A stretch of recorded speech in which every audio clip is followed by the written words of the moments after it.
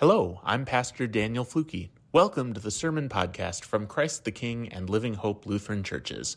We are congregations of the Evangelical Lutheran Church in America, located in Port Washington and Saukville, Wisconsin. We believe God's love is for you. Here's our message for this week. Grace to you and peace from God, our Father, and the Lord Jesus Christ. Amen.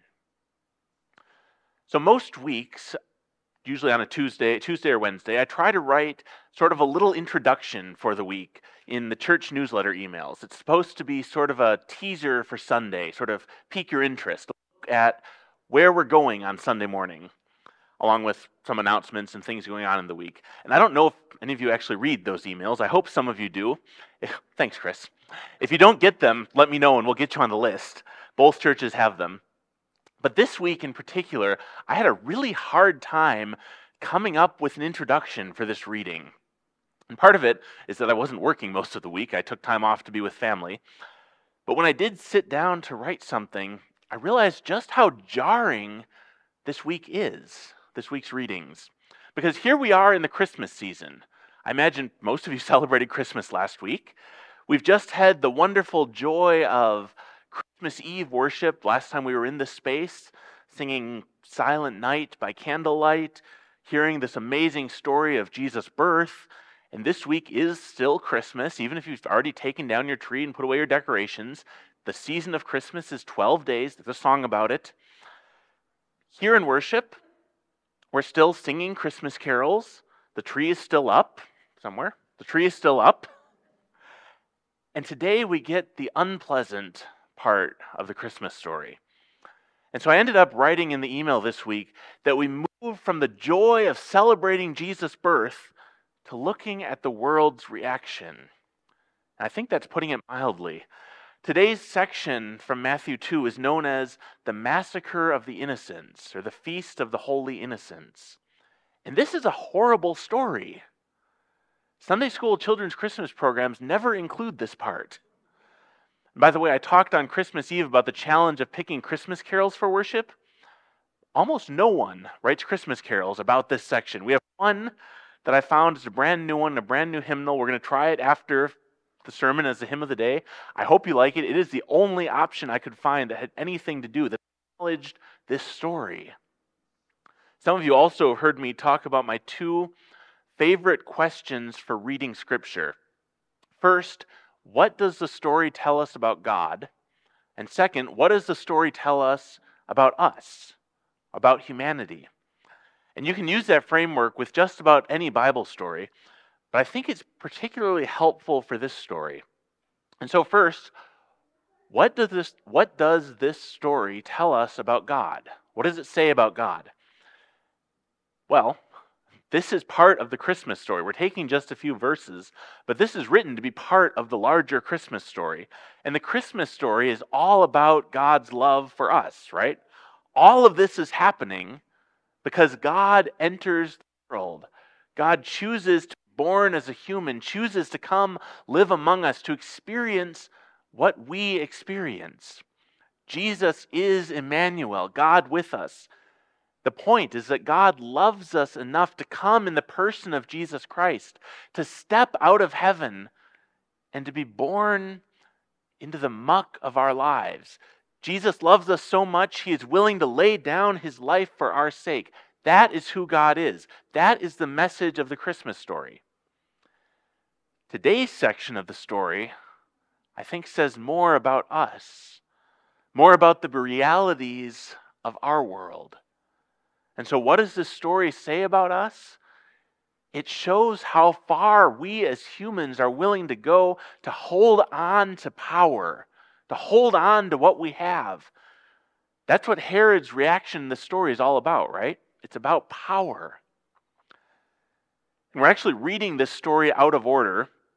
And so next week we'll hear the first part, the first 12 verses of Matthew 2, where these magi, these astrologers, the three kings, whatever they were, these magi see this new star in the sky, and they know this new star heralds the birth of a newborn king.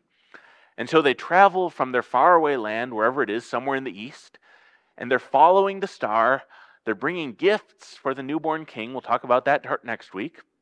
And the star leads them to Israel, where they get to Israel and they head for the palace because these are wise men.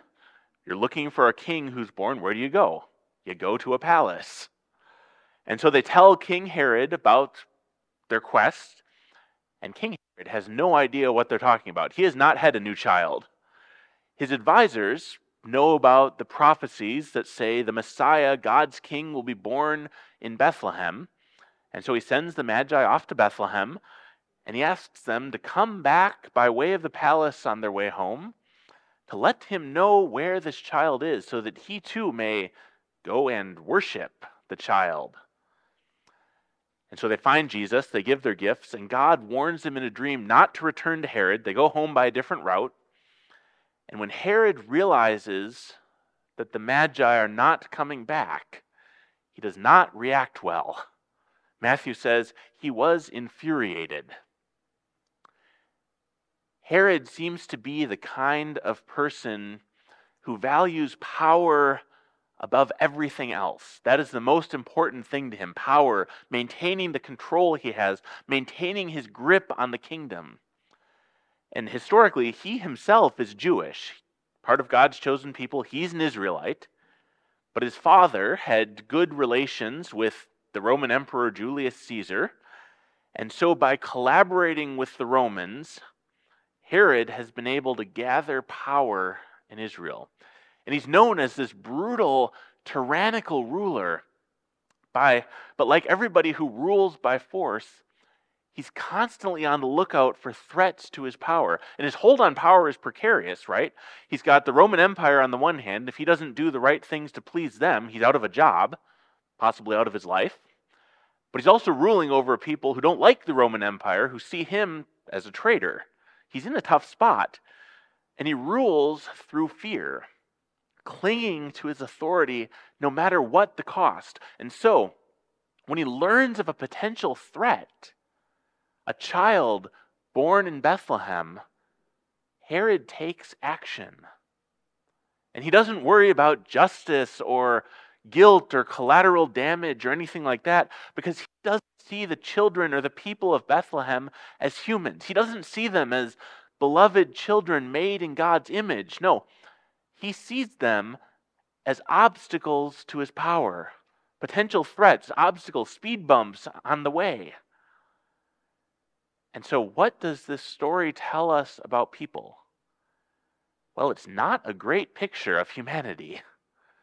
And yet, there is a lot of truth in this story. It matches with how rulers behave when they're threatened. Look at our world today, and we can see evidence of this. Look at the suffering caused right now in Ukraine by a tyrannical ruler afraid of losing his power, afraid of backing down. Perhaps we ourselves have had moments of seeking power as well, maybe even running over people a little bit, not on that same scale, but running over some people, seeking power at the expense of others. And this story is interesting. We don't have any historical evidence that this particular event that Matthew tells us about happened, but it's entirely plausible, right? And we wouldn't actually expect to have archaeological evidence, because Herod's death squads coming to Bethlehem probably found only maybe up to 20 kids under age 2. Tragic, but really the tiniest historical footnote, which I think is even more tragic. But that's the way that our world works. And maybe that's part of the point.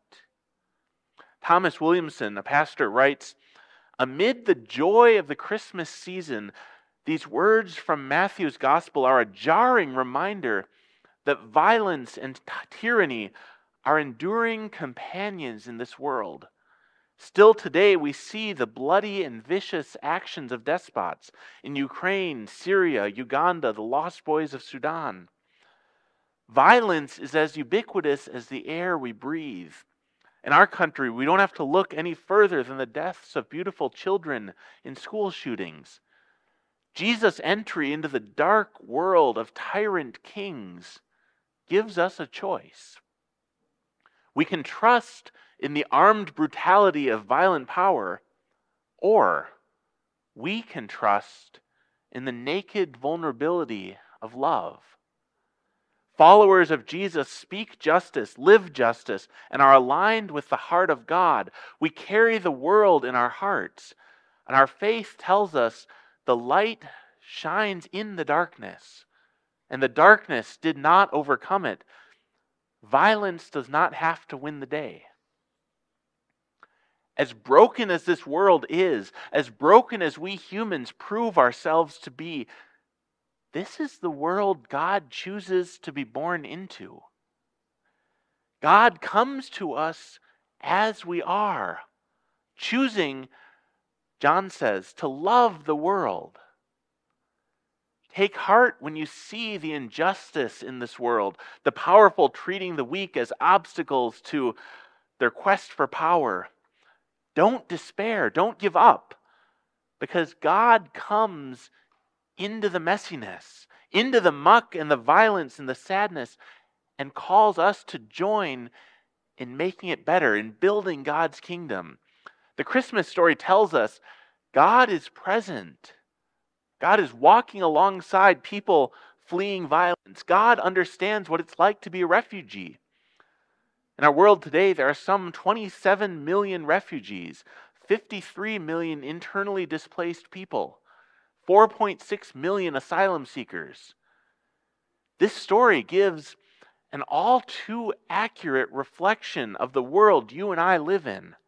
There are people right now who are fleeing from oppressive governments, from wars, from famine, from gang violence, from climate change, from rockets hitting their apartment buildings. And God is present with them. Jesus knows what it is to be a refugee, and not just a refugee, but in every broken situation, in broken relationships, in grief, loss, bullying, and bankruptcies, and chronic illnesses. This is the world God has chosen to enter and redeem. In all those times the poet spoke about in the first reading from Ecclesiastes, in the times of planting and harvesting, throwing away and gathering, in the situations of war and peace, in the times of weeping and laughing, God is there. God is present. In whatever this new year brings, God will be with us. This is where we place our hope.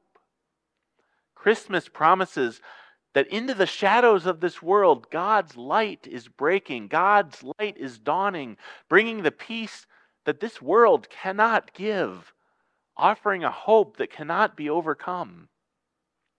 The worst that this world's powers can do cannot hinder God's purposes from being accomplished, cannot stop God's promises from being fulfilled.